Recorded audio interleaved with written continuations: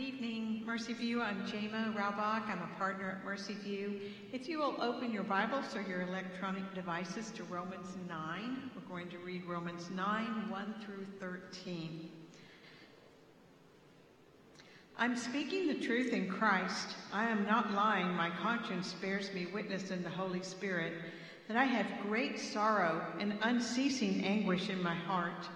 For I could wish that I myself were accursed and cut off from Christ for the sake of my brothers, my kinsmen according to the flesh.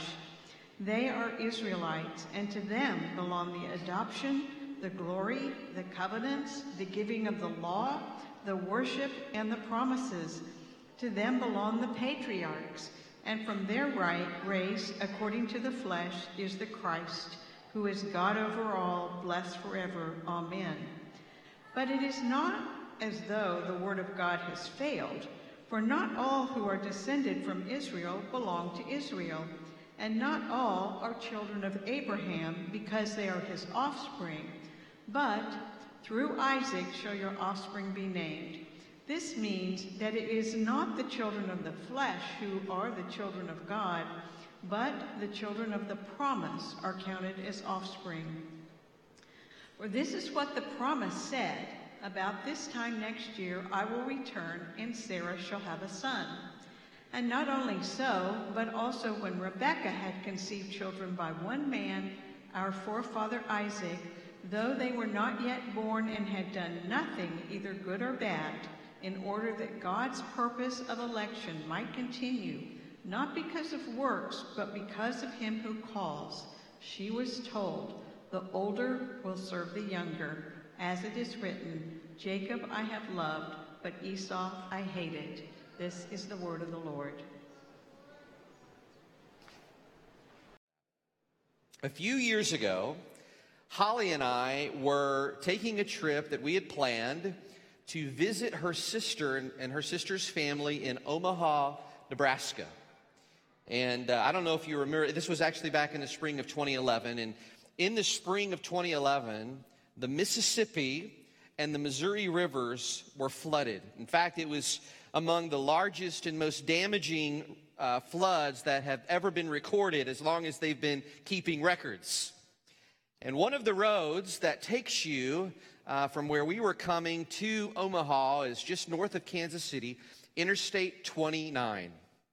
And so we got on Interstate 29 north of Kansas City. It was starting to get dark, and we realized this is a major four-lane interstate, like interstates are. And darkness was starting to happen, and we were just like kind of getting lulled into just that nighttime driving thing. And we were like, man, I need to use the restroom. And so the last Missouri exit we saw was like exit 100, I think.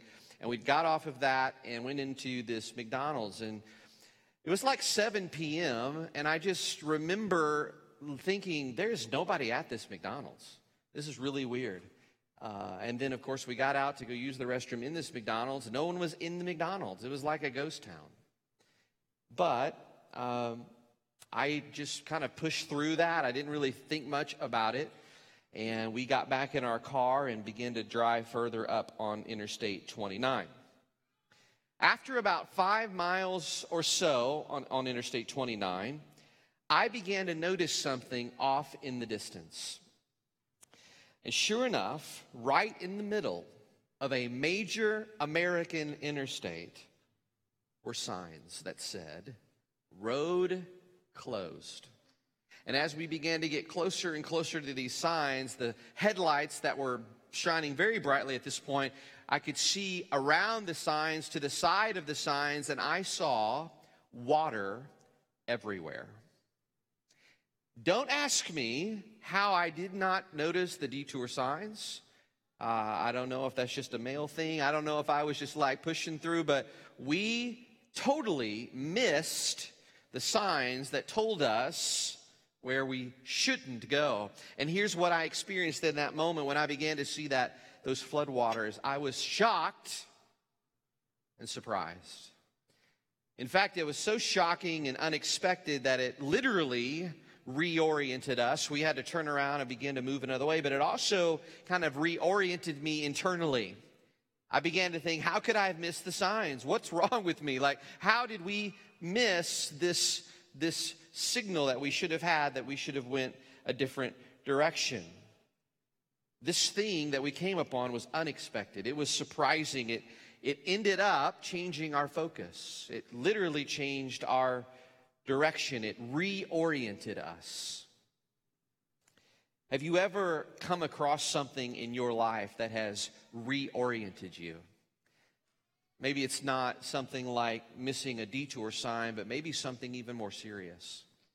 Suffering or difficulty or coming up against death of some kind, a loved one around you.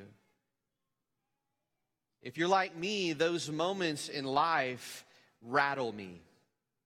They begin to reorient me. They put me in a very tender place that many times the Lord is very gracious in speaking and moving and changing me.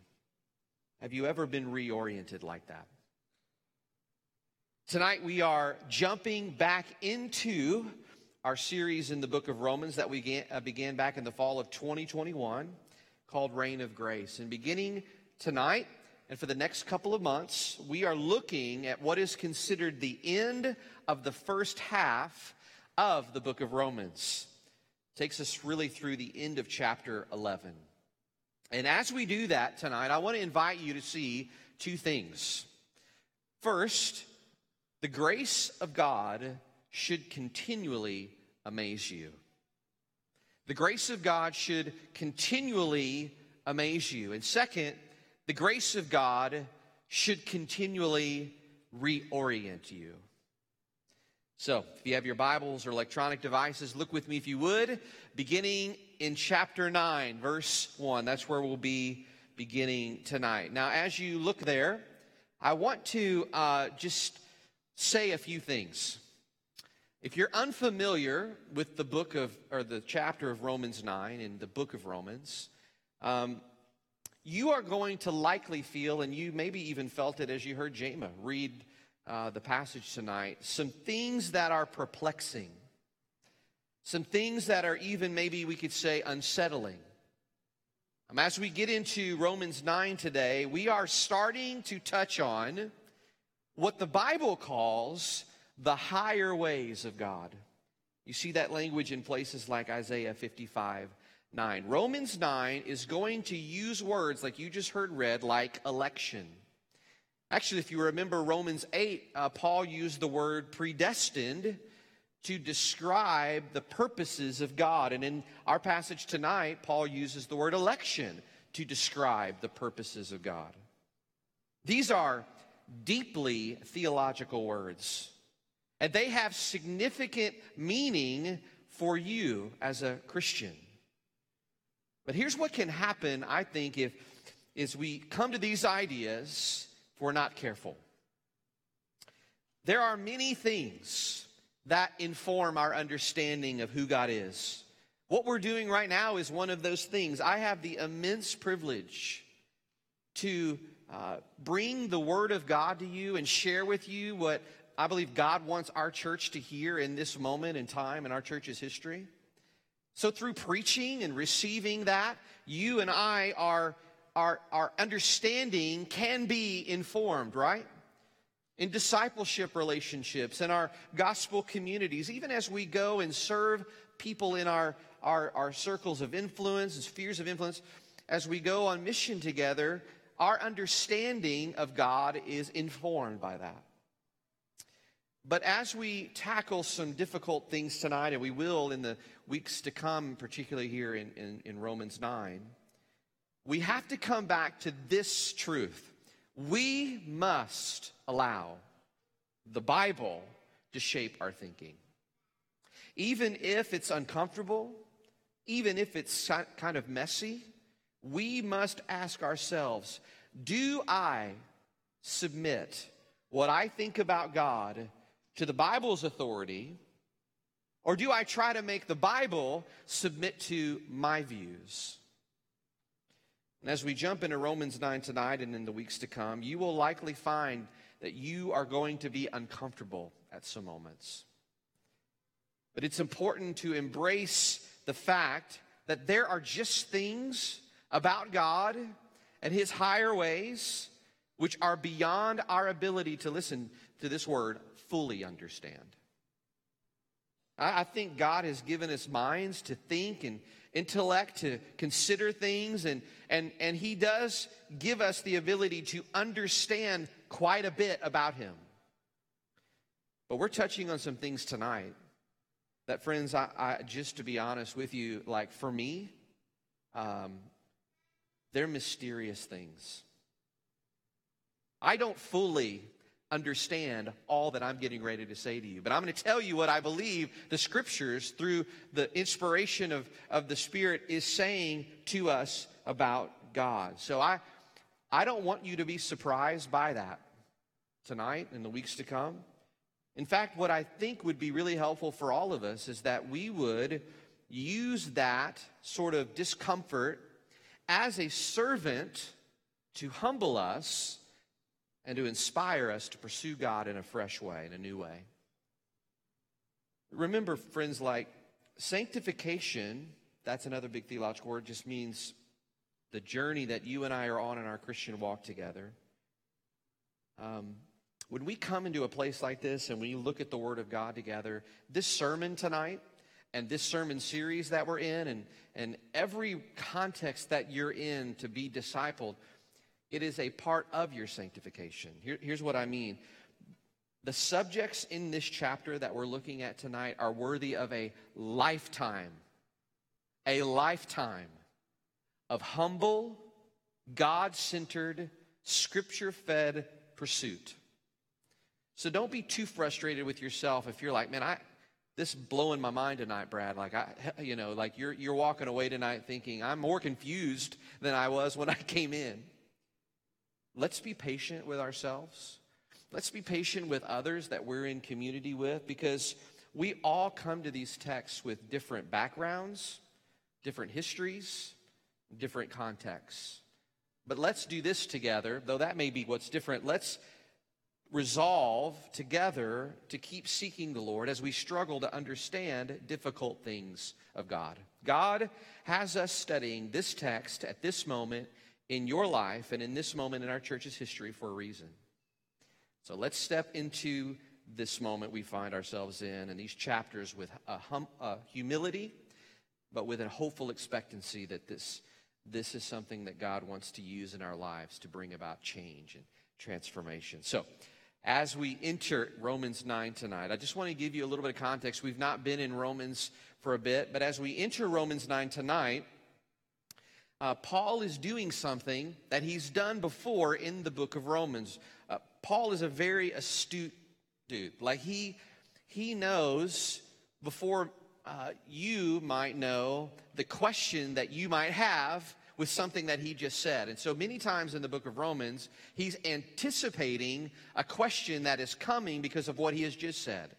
It's been a while since we've been in Romans 8, but in Romans 8, we see all of these beautiful examples of who God is and how God relates to us and how we find ourselves in this spiritual family being adopted into that. And so he's anticipating that after saying all of that, that someone might raise their hand and say, okay, Paul, like that is great. Like we can't be separated from the love of God. God is for us. We've been adopted into a spiritual family. But what about the chosen people of God? Like the Israelites, the Jewish people, they right now don't believe in the Messiah. They have rejected Jesus. What's up with that, Paul? Now here's another way to say it. The question might be, Paul, if God made promises to Israel and those promises never happened or aren't happening now, how can God be trusted? How can God be trusted to keep any of his promises? If God failed with them, how do we know he won't fail with us too? And this is a very theological question. But friends, for Paul, it's a very personal question too. Because it's not only personal because of his own heritage, but it's personal as he is speaking to the Roman church, and by proxy, he's speaking to us. Our eternity hangs on whether or not God is faithful. So Paul anticipates this question, and he starts to answer that question in the book of Romans, in Romans 9, the chapter of Romans 9. And I want you to look with me, if you would, beginning there in verse 1. Here is what Paul begins by saying. He wants to say, hey, look, I'm getting ready to tell you things that are true. He says it in a couple different ways. I'm speaking the truth. I'm not lying. And then he appeals to Christ and the Holy Spirit. He says that the Holy Spirit actually is confirmed in his spirit that the things that he's going to say are true. And then notice that Paul expresses deep pain about the spiritual reality of the Jewish people. And I love this about Paul. When you think of a theologian, and Paul is the consummate theologian, you think of probably maybe very stoic, very intellectual, maybe even cold people. Paul is nothing like that. Now, Paul is one of the smartest people that has ever lived. His intellect was off the charts. Well, we begin to see here tonight, and we see it all over the New Testament, that Paul is appropriately emotional and loving as a theologian. Maybe we could say it this way. Paul's always moving in this direction. How can I take the theology that I have and move it from my head to my heart? And when Paul does that, he recognizes that theology affects people, affects real people. And he wants to see, in this passage, he wants to see all people, as many people as possible, to come to a saving knowledge and experience of God in their lives. Paul goes so far as to say, actually, in this beginning part of chapter 9, that he would give up his salvation in order for the non-believing Jewish people to be saved. Now, don't miss what Paul is doing here. This is not an academic or philosophical question for him. He is saying, God, if you will take away my salvation, which, by the way, what is the implication of that? If you will send me to hell so that these folks here, these precious people, can know you, do it. Now look with me, if you would, at verse 3. Paul begins to explain that the question that people might have, what looks like maybe on the surface as a failure of God's, really has to do with what is happening with ethnic Israel. Now hang with me here. Paul is burdened by the nation of Israel rejecting Christ. That's why he uses terms like brothers and my kinsmen and Israelites. The chosen people of God are now cut off from Christ. And it's tragic because of all the spiritual blessings that God afforded to them. And you see some of those in verse 4. Things like adoption and the covenants that he made with his people and the promises. The grief is so deep in Paul because God had chosen Israel. He had blessed them. He had promised them a glorious spiritual future. But they have rejected this blessing by rejecting Jesus as the Messiah. Now in verse 5, Paul looks back at the history of Israel by noting that the patriarchs, Abraham, Isaac, and Jacob, were the ones who were first to receive Israel's promise. And then he ends that list with the sort of culmination of the tragedy. Again, it's the rejection of the Messiah. See, the Jewish people, despite all the blessings of God and despite the Messiah coming for them, have turned away. And really the tragedy even today is that because they are cut off from God, they are under God's judgment. They are under his wrath. What happened to the Jewish people? How did we get here? How did they get here?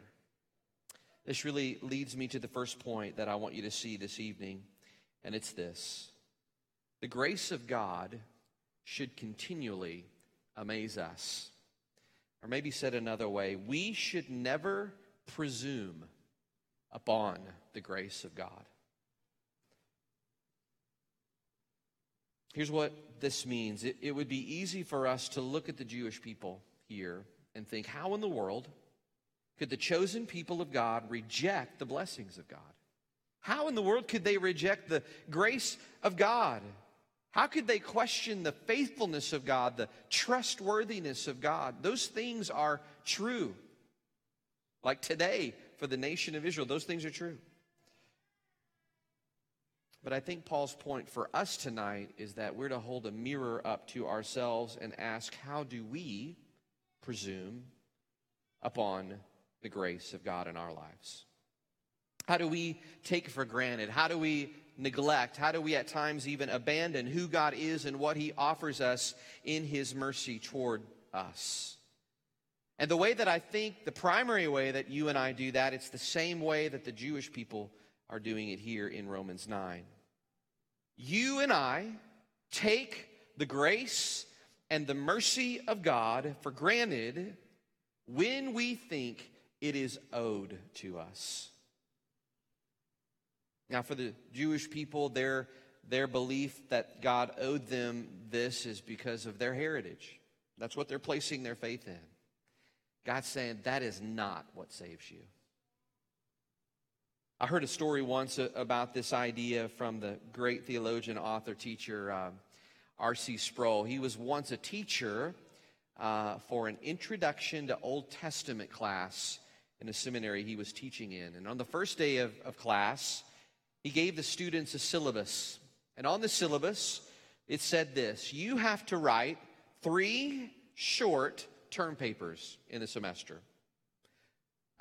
They're going to be 5 pages each. The first one is due on September 30th when you come to class. The second is due on October 30th when you come to class. And the third is due on November 30th when you come to class. If you come to class without your paper that on the due date, you get an F. And he asked the class, after reading the syllabus with them, do you all understand that? 250 students, big class. And they all said in unison, yes. Now, on the due date for the first paper, 225 of the 250 students came in with their term papers. The other 25 students came in trembling. But somehow they mustered up the courage to ask Dr. Sproul for more time, and he graciously gave them 3 more days. They were astounded by his kindness. Then the second paper came up, the due date for the second paper. This time, only 200 students came with their term papers. 50 did not. But those 50 did not come in trembling this time. They actually came in pretty cool and pretty casual, and asked Dr. Sproul to give them more time. And Sproul very graciously said, I'll give you 3 more days, but that's it. Then if you come in late the next time with your term paper on this last one, you will get an F. You know where this is going. Then came the third paper due date. This time, only 100 of them came in with their term papers. 150 students did not. And those 150 students walked in that day without a care in the world. So Sproul opened up his little black grade book. He began to go through all 250 names. And if he had the paper of someone that had turned in their term paper, he said, I'll grade it later, but you're good. But when he came across someone who had not turned in their term paper, out loud in the class, he said, that will be an F. You can imagine 150 times of that, it got really monotonous and old to those students who had not brought their term papers. And sure enough, in the middle of all of this, a student shouted, "This isn't fair." Sproul asked the student, "Weren't you late with your paper last month as well?" "Yeah." "Didn't I give you additional time last month and you turned it in?" "Yeah, I did." He said, "Okay, I'll tell you what I'm going to do. If it's justice that you want, justice you will get." So Sproul, out loud, changed his grade in October to an F as well. And when Sproul did that, there was a gasp in the room. And here Sproul asked this question: who else wants justice. No one said a word. See, the students not only confused grace and justice, they had grown accustomed to taking the grace of the teacher for granted. The first time they were late with their papers, they were amazed by the kindness of Dr. Sproul. The second time, they were no longer surprised by it. They actually assumed it. And by the third time, they demanded it. They had come to believe that that kindness, that grace, that mercy from Dr. Sproul was an inalienable right that they deserved. Friend, when you and I think we are owed God's grace, we are treating God's grace way too casually. God's grace, His mercy, comes to us at a great price. God gave His Son willingly for our redemption, and Jesus, who for the joy set before Him endured the cross to pay the price for us. If all of that is true, and it is, we should never, ever be lulled into thinking that we are somehow owed the goodness of God. It is a gift of free grace that God gives to whomever would believe. It has nothing to do with your heritage. It has nothing to do with your work. It's free grace. It's a gift. It should never stop astonishing us. It should never stop astounding us. It should leave us awestruck. So maybe the question for us tonight is, why doesn't it? The grace of God should continually amaze us. Now, look with me, if you would, beginning there in verse 6. Paul continues to answer this question that he anticipates might come about the Jewish people. And here's what he says. I want to read this because this is really important for us tonight. There in verse 6, look there, here's what it says again. But it is not as though the word of God has failed. For not all who are descended from Israel belong to Israel. Here's what Paul is saying. Yes, the promises made to Israel about her spiritual restoration have not happened yet. They have not come true yet. But to link that reality with a failure somehow on the part of God and His Word is to go too far. Because then you are only looking at this through a national lens, the nation of Israel.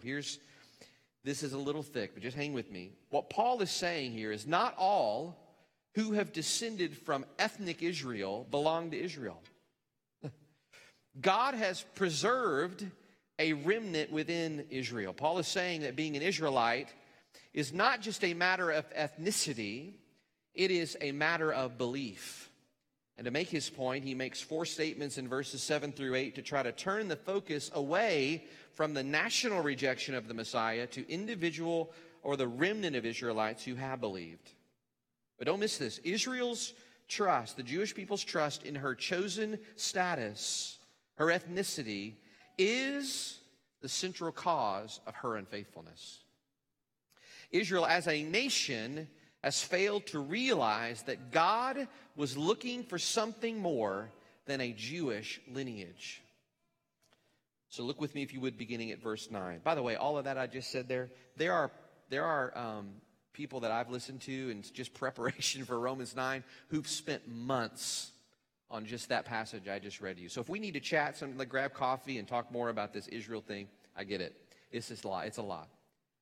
Time is limited. So let's look here. Verse 9, here's what Paul has been building to. It would be easy to think, after saying all of this, that he is done with Israel. And again, we're reading this as modern day Christians. The Roman church would have read it in its initial reading. Might think maybe God is trying to get at this point across. Maybe he's done with anyone who doesn't believe. Here's what Paul says in verse 9. First, Paul tells the story of Abraham and Sarah. Remember, God chose Abraham and promised to bless the world through him. He gave Abraham and Sarah the birth of Isaac, which was a miracle, all due to God's grace. He chose Abraham, right, apart from his worthiness, apart from his works. It was all grace. It was all God. God made promises to Abraham that were not conditional. God made a covenant with Abraham based on something inside of his own heart, God's own heart. And then to further press this line of thinking, Paul talks about the historical example of Isaac's twin boys, Jacob and Esau. Look what he says here. Let me just read this again for us at verse 10. And not only so, but also when Rebekah had conceived children by one man, our forefather Isaac, though they were not yet born and had done nothing either good or bad. And here is Paul's big point in this passage. Don't miss this.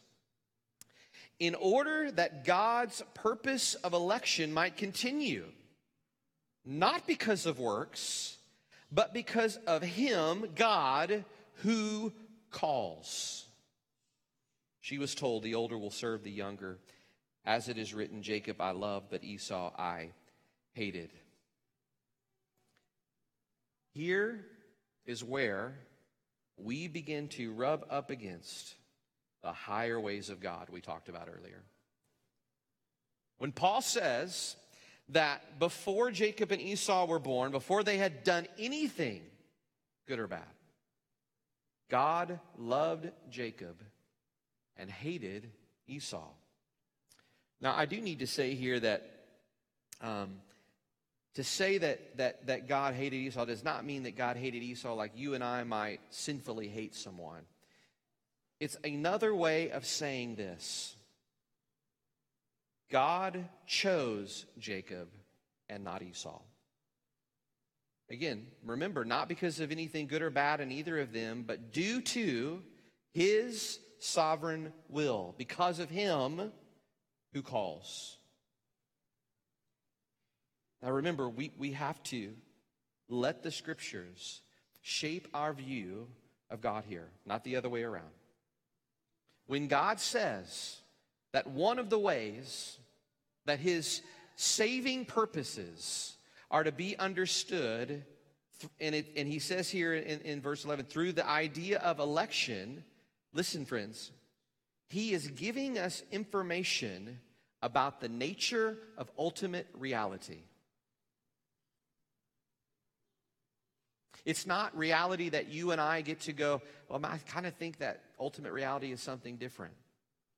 No. God is giving us information about ultimate reality. He is saying that when he elects, it is a free and sovereign purpose. It is not governed by anything outside of himself. The point is this, that God governs all things. And he does not base those things on anything in us, but in himself. Now, I need to say something here. Tim's going to talk about this a little bit more next week. This theme will pop up a few more times in our series. And I will not be able to exhaust this week. There is a paradox that exists, a tension that exists in the Bible between what we just said, sovereign choice, election by God, and human free will. And I just need to say tonight briefly to you that the teaching that we just heard from Paul in Romans 9 in no way contradicts the idea that you and I don't make meaningful choices in life.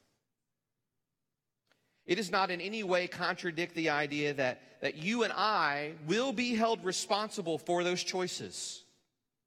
Maybe we can say it this way. If Jacob is saved, he is saved by faith.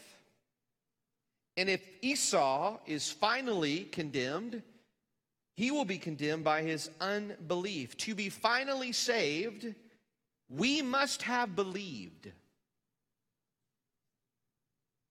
But God's unconditional election never contradicts the necessity of faith.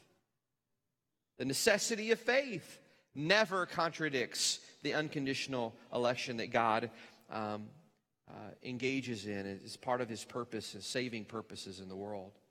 So, let me give you a term.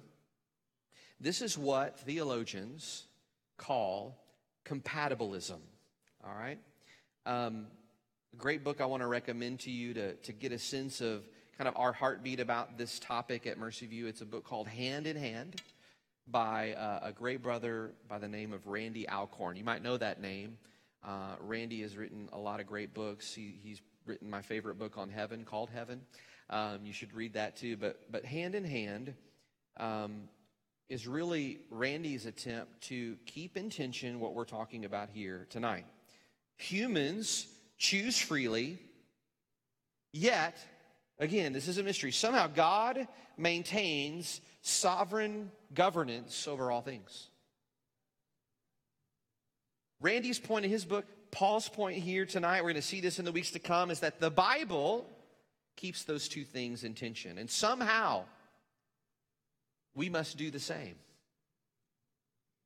Let's end here tonight. As we said at the top, sometimes the Bible creates questions, right? You may be in that boat tonight. You're like, Brad, you've kind of messed with me tonight. I think I told you the story when we started this series. I had a dear friend say, hey, I want to meet you. This was the summer before my freshman year of college. I want to meet at this Steak and Shake in St. Louis, and I need to tell you something. I need to talk to you. And what she wanted to talk about was Romans 9. And I had a mini crisis of faith walking away from that Steak and Shake because I had not really ever heard the kinds of things that you heard here tonight in Romans 9. And it just messed with me. So look, if you're here tonight and you're like, Brad, this like, maybe it's not even that you're like, this messes with me, but like you're kind of like angry. You're upset. Don't dismay, please. Remember, the Christian walk that we're on together is a marathon, okay, not a sprint. We don't have to figure this all out tonight. Let's take time to consider and to pray and to study, allow the Holy Spirit to do His work. But there are two things that we can say tonight without any hesitation. I believe there's absolute clarity from Paul on in Romans 9. Here's the first one. Do you see the hope that is offered in Romans 9? When you and I consider not only the failure of Israel, but for that matter, the failure of humanity, surely you would agree that Israel is not the only story of failure. The hope and the comfort here is that the promises of God can never be thwarted. They will come to pass. Why? Because the basis for God's mercy and grace is God. The guarantee that His promises will come to pass is the sovereign power of a merciful, grace-giving God. The Word of God has not failed because there is something underneath the failure. God. Now, I do not know what kind of emotions the word election creates for you. But Paul's intent here tonight is not to bring doubt and confusion about God or about your own spiritual walk. There are many tensions. And frankly, there's a lot of disagreements about how to interpret this. And really, man, there are just like unanswerable questions. But Paul's aim here isn't to just disrupt us and leave us there. His aim is to show us that the promise of God is indestructible. Now, he talks about election tonight, and he doesn't talk about it as a way to try to create this tension in us where we have to figure out whether we think God is being fair or not. Paul's point here is that election is actually a comfort that God will always work out His plan to save His people. And God's plan is good, it's perfect, and it's pleasing. We are actually supposed to find peace and solace and gladness in this truth. Friends, God is working out a plan for redemption, and today is a part of that plan. You actually may be here tonight. You've been investigating the things of Christ, and you're hearing something tonight that is strangely attractive. Or you sense in your heart you're being drawn towards the things of God. It very well may be that God is drawing you to Himself today. We could say it this way: you are being elected. Now listen, I don't fully understand how God determines the belief or unbelief of men and women. without threatening their accountability? I can't answer that one for you when we get together for coffee. I'll give you some takes, but I'm not going to resolve that for you. It is a deep, almost impenetrable mystery. But something that we need to get settled here tonight is this. The truth of Romans 9 is meant to knock out from underneath our salvation, if you're a believer here, to knock out from underneath your salvation any ground of boasting that you have saved yourself. And this really leads me to the second thing that to me is undeniable tonight. We do not have to question this. The grace of God should continually reorient us. It is so shocking to read some of this stuff tonight. It's like me and Holly coming up on those signs on Interstate 29. It is unsettling, but it can change the direction of things. It does change the direction of things for good. Pastor and author John Piper says it this way: if this stretches your mind to the breaking point, better that your minds be broken than that the scriptures be broken. But listen what he says. It's even better yet that we would let our mind and heart be enlarged rather than broken, so that they can contain all that the scriptures teach. I wonder if that's what might be the positive result of a just wrestling with this passage tonight for some of us might be. It's not to shrink our thinking and to get into a pattern of doubt or skepticism about God, but rather to enlarge our thinking. Friends, this passage reoriented my life in the summer. I guess it would have been 1994. And I think that this passage is supposed to reorient us all, to change our focus, our direction of things for the good. You don't have to turn there, but in Ephesians 1, Paul grabs this theme and says, look, there's actually even a greater purpose here. He says, even as he, God, chose us in him before the foundation of the world, that we should be holy and blameless before him. In love, he predestined us for adoption to himself as sons through Jesus Christ, according to the purpose of his will, and here it is, to the praise of his glorious grace. Don't miss this. The end point of all of this that Paul is talking about here, the end point of everything in the Scriptures, is that you and I would be to the praise of his glorious grace. All election, all predestination, all calling, all redemption is according to that purpose, for the praise of the one who saves. This is the way that the grace of God is meant to reorient us to something better, something good. It's meant to point to more glory, more renown, more worship for the God of our salvation. So friends, would you join me in these very challenging passages in the weeks to come to tune our hearts to that truth? Let's pray together.